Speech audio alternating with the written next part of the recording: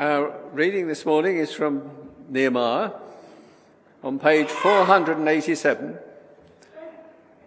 beginning to read at chapter 4, verse 1. And we shall skip a bit in the middle.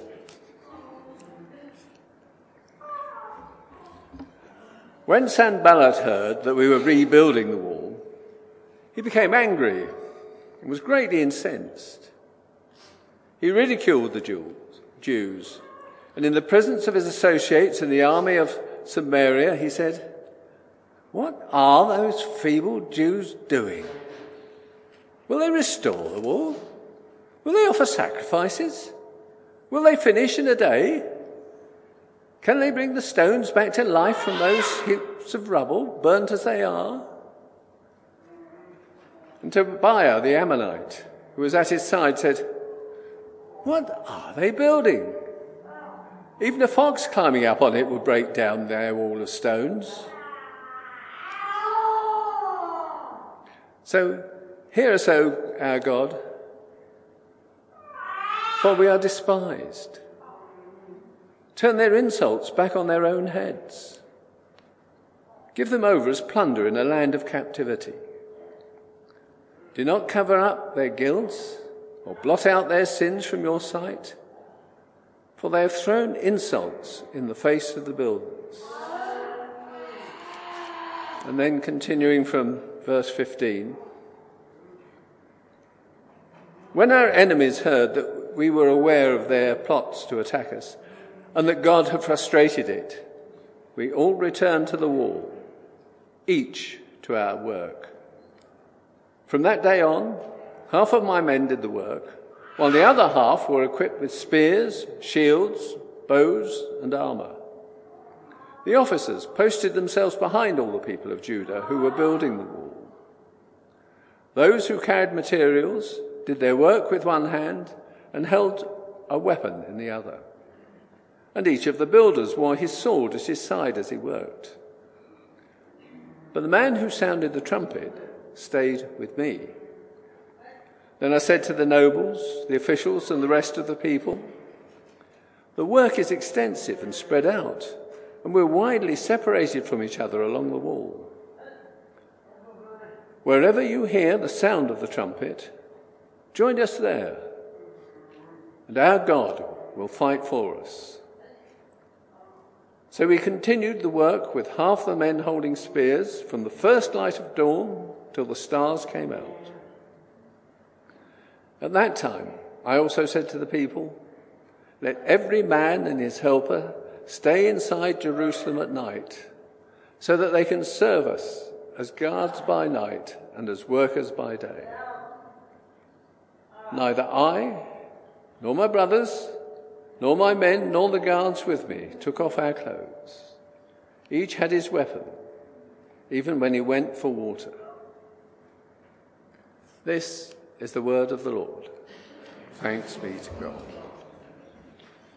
He's going to come and speak to us now and pray for him as he does so. Father, we thank you for the words that we've just read. Father, I pray for Peter as he speaks to us now, that you would speak to us through him. And Lord, give us the ears to hear what you have to say to us this morning.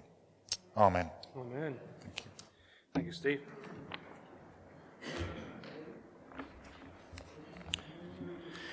Well, I hope you're enjoying the sermon series that we're looking at the book of Nehemiah.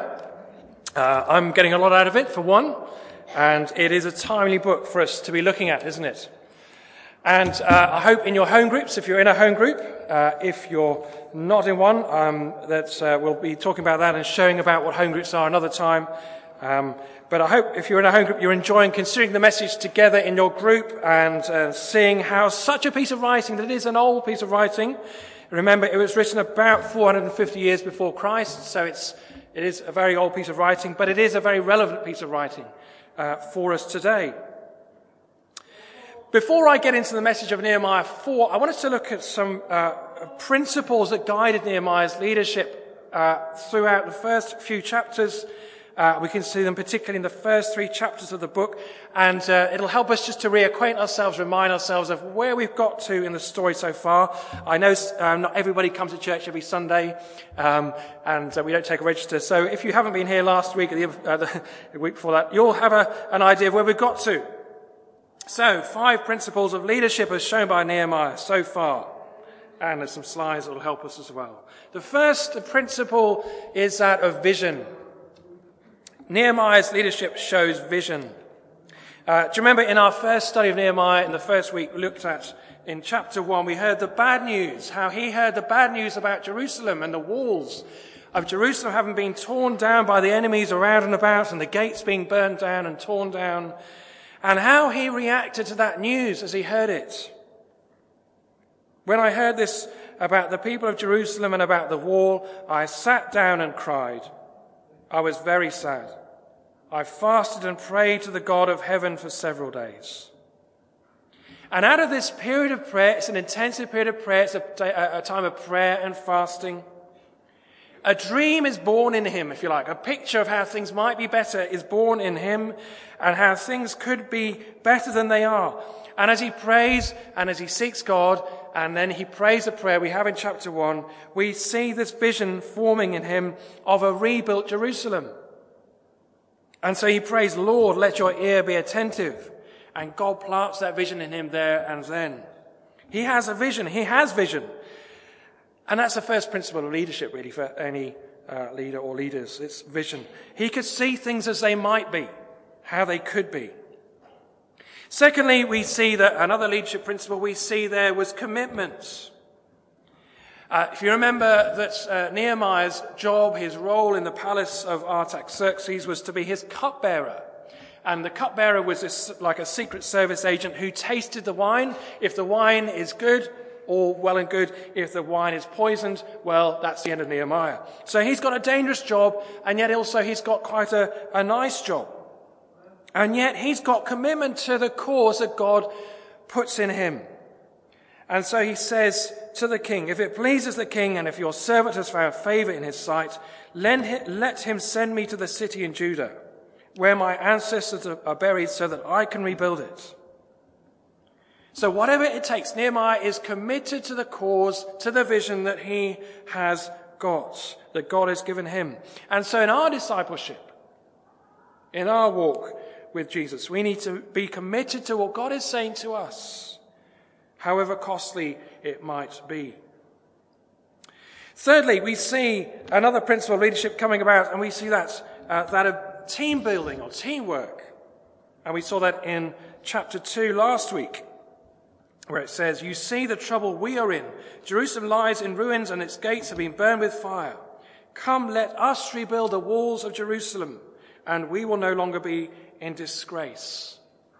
The language is the inclusive language. It's the us, it's the we. Together we will do this. Nehemiah doesn't want to be a loner. He doesn't want to be a single leader on his own. He wants to gather people around him in leadership. He's very intentional about that.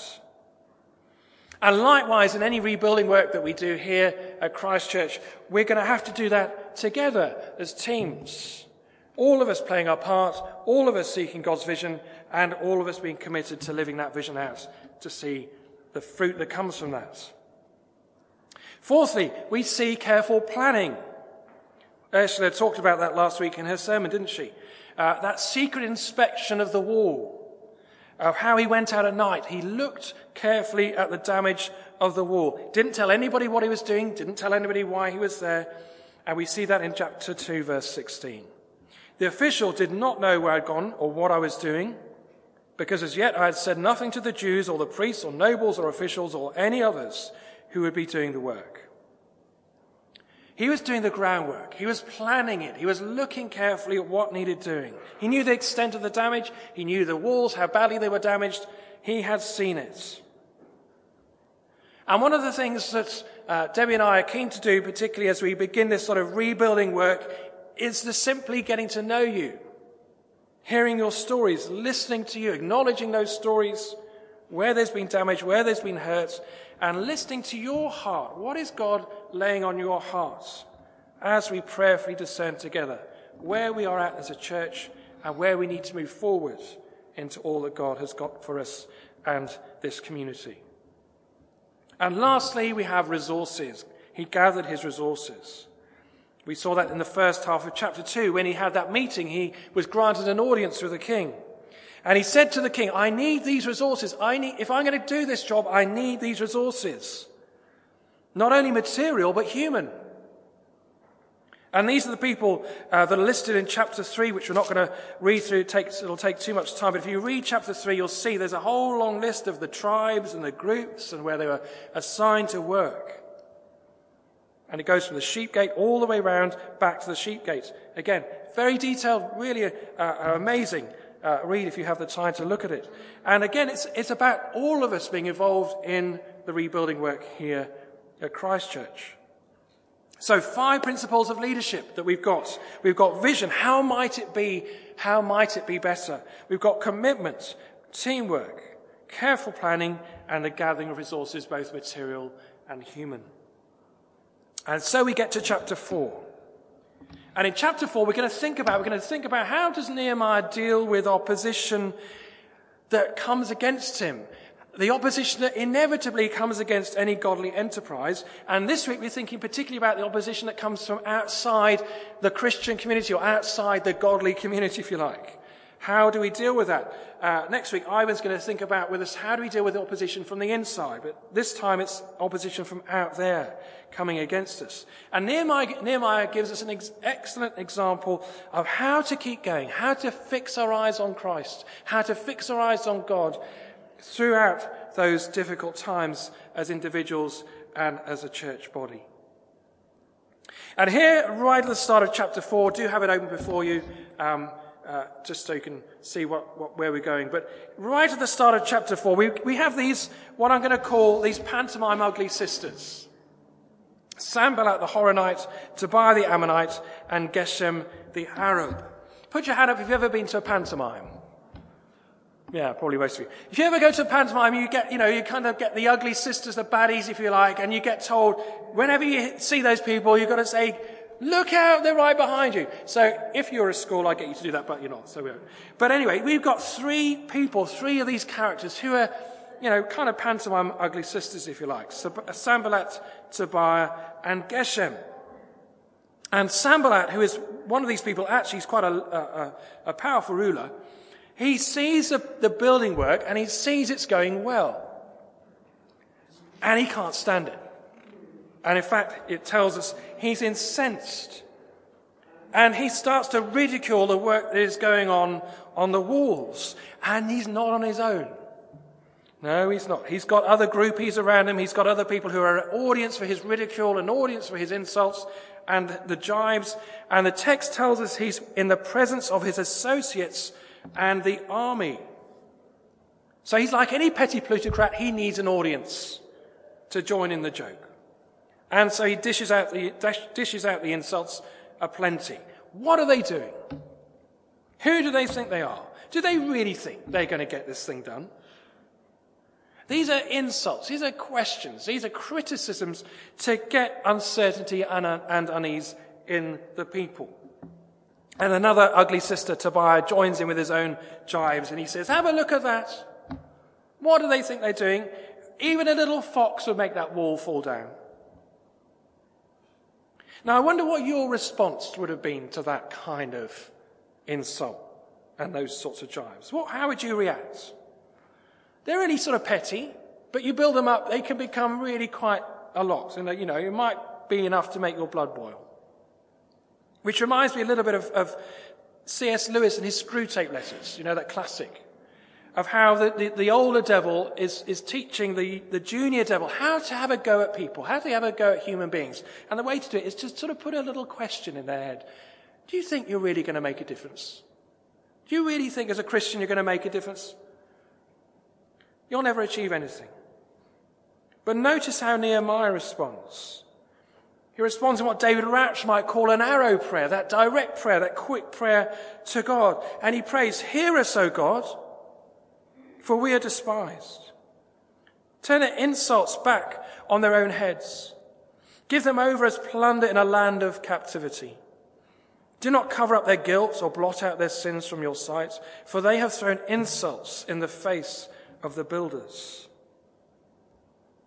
Now, we might be a bit surprised by that sort of prayer, because essentially it's a plea that God would send thunder and lightning on those people, teach them a lesson. And yet it's got other echoes of prayers like that in Scripture. One of them is Jeremiah, the great prophet Jeremiah. He says something similar in a similar situation. He's going through a time of deep persecution, and he says this: "But you, Lord, know all their plots to kill me. Do not forgive their crimes or blot out their sins from your sight. Let them be overthrown before you. Deal with them in the time of your anger." But you notice, if you look at those prayers or Nehemiah's prayer, you'll see that what they're praying about isn't so much their reputation as God's. They're concerned about God's honour, God's reputation, not theirs. So those sort of pantomime ugly sisters are actually insulting God's name and God's honour. And so Nehemiah is praying that God would defend his own honour. And God, of course, is big enough to do that, isn't he? He's big and powerful enough to do that. And sometimes we need to ask ourselves, are we more concerned with our honour or God's honour? Whose reputation are we more concerned about? Is it his honour that guides our decisions, his honour that guides our actions, his that helps us discern where we spend our time and energy, or are we more concerned about our reputation? Sometimes worth asking ourselves that question. And then verse 6 that we didn't read tells us that things are going well for the people. There's an encouraging insight that all the people worked with all their hearts. They're being well led, well encouraged, and they're working with all their hearts. And then we skipped over the passages in the middle. It's a long chapter. I didn't think we needed to read all of it. But essentially what's going on in the middle bit of this chapter is that these pantomime ugly sisters have another go at the people. And so the opposition is being ratcheted up a little bit intensified. And there's rumours and plots that the Jews are now actually going to be killed. And the builders are getting more nervous, thinking, what's going to happen? Are we going to be attacked? And there's panic is rising in their voices. But notice again how Nehemiah responds. It's a calm response. And it's a practical and a spiritual response. Firstly, the practical. He says, "Therefore, I stationed some of the people behind the lowest points of the wall at the exposed places, posting them by families with their swords and spears and bows." It's a practical response. They can defend themselves from attack. But Nehemiah also points towards their source of true safety, who is God, in verse 14. Don't be afraid of them. Remember the Lord, who is great and awesome, and fight for your families, your sons and your daughters, your wives and your homes. God is with us, he's saying to them. God is with us. He is great and awesome. There's no one like him. No one in the whole universe. What can those feeble people do against such a mighty God? And so for us, remember the Lord, who is great and awesome. Maybe in times of darkness, despair, when you're feeling opposed on every side, remember the Lord, who is great and awesome. Perhaps you've been through those times in the past of real despair and darkness and depression, and you know what that's like. Or maybe you're in a position like that now. Maybe you're in that place right now. Or maybe we're going to go through that in the future as God leads us into the future. What does Nehemiah encourage us to do? Remember the Lord, who is great and awesome.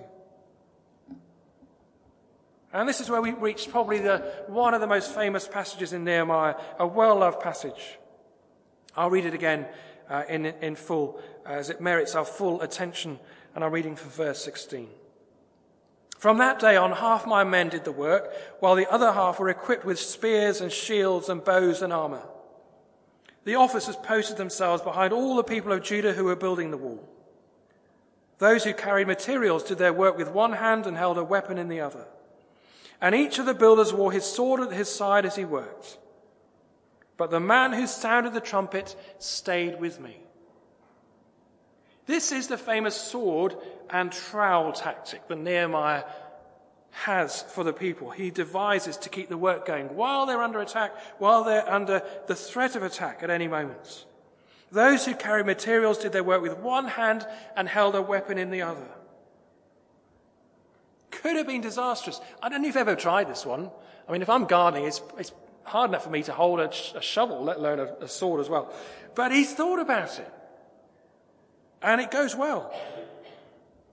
He needs to keep the building work going. He's got to keep the building work going, and he's also got to enable them to be ready to fight at any moment.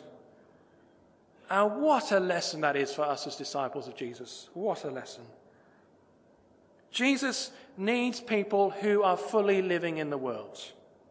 He needs people who are fully living in the world and doing their jobs at school, at college, down the street, in our families, at coffee in the living room, building relationships, wherever that is, with people. But at the very same time, ready at any moment to pray and join in the spiritual battle that is going on around us all the time. Are we ready? Those are sound tactics. And it must have made the enemy think twice about attacking. And not only that, Nehemiah has spread, as you'll see, he's spreading his leaders out along the ramparts. And if they hear the sound of the trumpet, they are to gather at that place to defend the walls. And he reminds them again in verse 20, our God will fight for us. He's showing great leadership. He's got the vision of the rebuilt Jerusalem ahead of them to look at, to be inspired about. The commitment is there, it's obvious. He's got teamwork going, the plans are thought through, and he's got the resources all carefully divided up. And notice what it says right at the end of our passage about the leaders, and about the leaders mucking in and getting involved with everybody else. The last verse says, neither I nor my brothers nor my men nor the guards with me took off our clothes. Each had his weapon, even when he went for water. This is teamwork. This is about the leaders not standing aloof and separate and somehow kind of thinking, well, you're not going to do that as well. No, they get involved. They're in the muck and the grime and the hard work and the fights and the rebuilding. And again, there's a profound lesson there for those of us who are leaders. But this chapter, as I said towards the start, it focuses us in on the question, how do we deal with difficult times, with those times of opposition, when it seems like everything is against us and all are against us? And the temptation is to say, hey, look, it's all too much, and to give up and give in. Because those Jews who are being jibed and taunted and insulted, they could have said, well, I give up. I'm going to go back to where I came from. I don't care whether I was in slavery or not. I just want to go back there. And Nehemiah, you see, he's spurring them on, encouraging them on to pray and work, to work while they pray while they work. Sword and trowel, prayer and work. So let's think for a moment how we might apply that to us at Christ Church. What needs building up in our life as a church? Well, truth be told, there are lots of areas. But one of the areas that Debbie and I have identified is the children's and youth work. Folks, we can't keep harking back to the good old days when Christ Church had lots of kids and lots of families. Because we know the truth. Just look around on a Sunday morning. We live in the here and now, and we have very few young people. But we do have some children and young people. And we've got to cherish them. They're part of our church. Even if they're not in church every Sunday, they are part of our church. And it is tough for them. If you've got children of your own, if you've got grandchildren of your own, you'll know that being a Christian today is probably harder than it's ever been. Probably. It's tough. It's tough even to come to church as a youngster these days, or go to a midweek discipleship group, because it's not trendy, it's not cool. So how do we nurture them? How do we cherish them? How do we grow them? What's our response? Well, our response might be to say, well, I'm too old.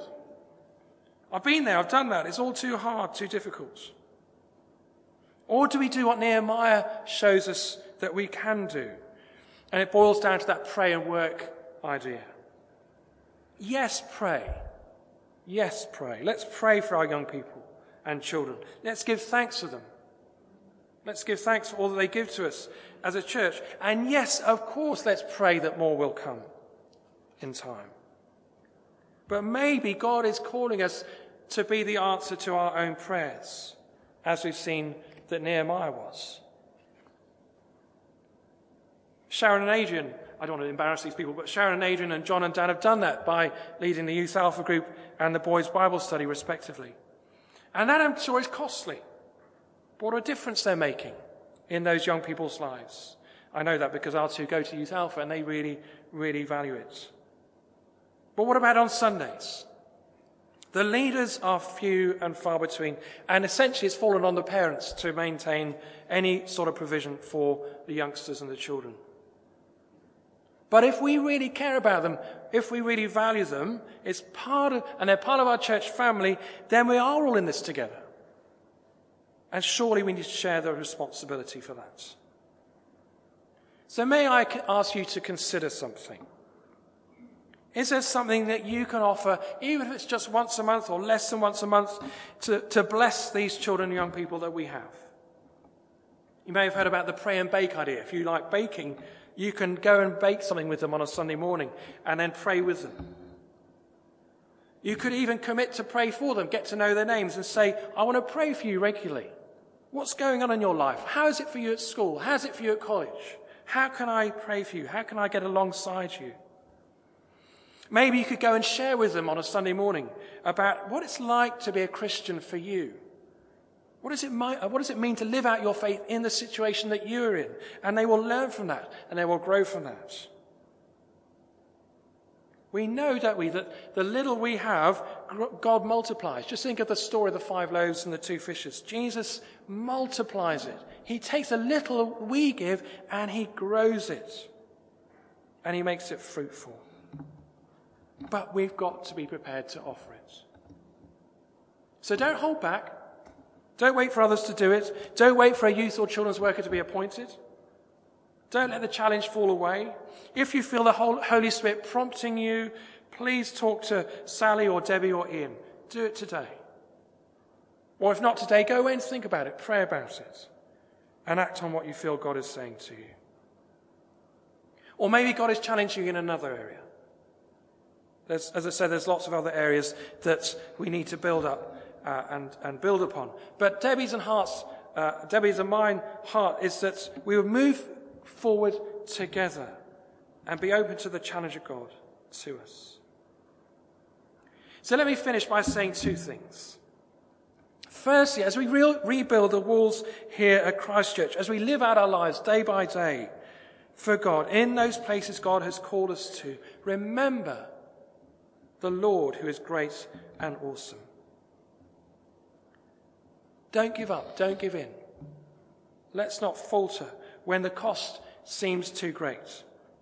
But let's do what St. Paul says in that amazing description of the armour of God in Ephesians chapter 6. As he says to us, therefore put on the full armour of God, so that when the day of evil comes, you may be able to stand your ground, and after you have done everything, to stand. So can I invite you, if you are able to, if you'd like to stand, and I'll pray as I finish, before I hand back to Steve.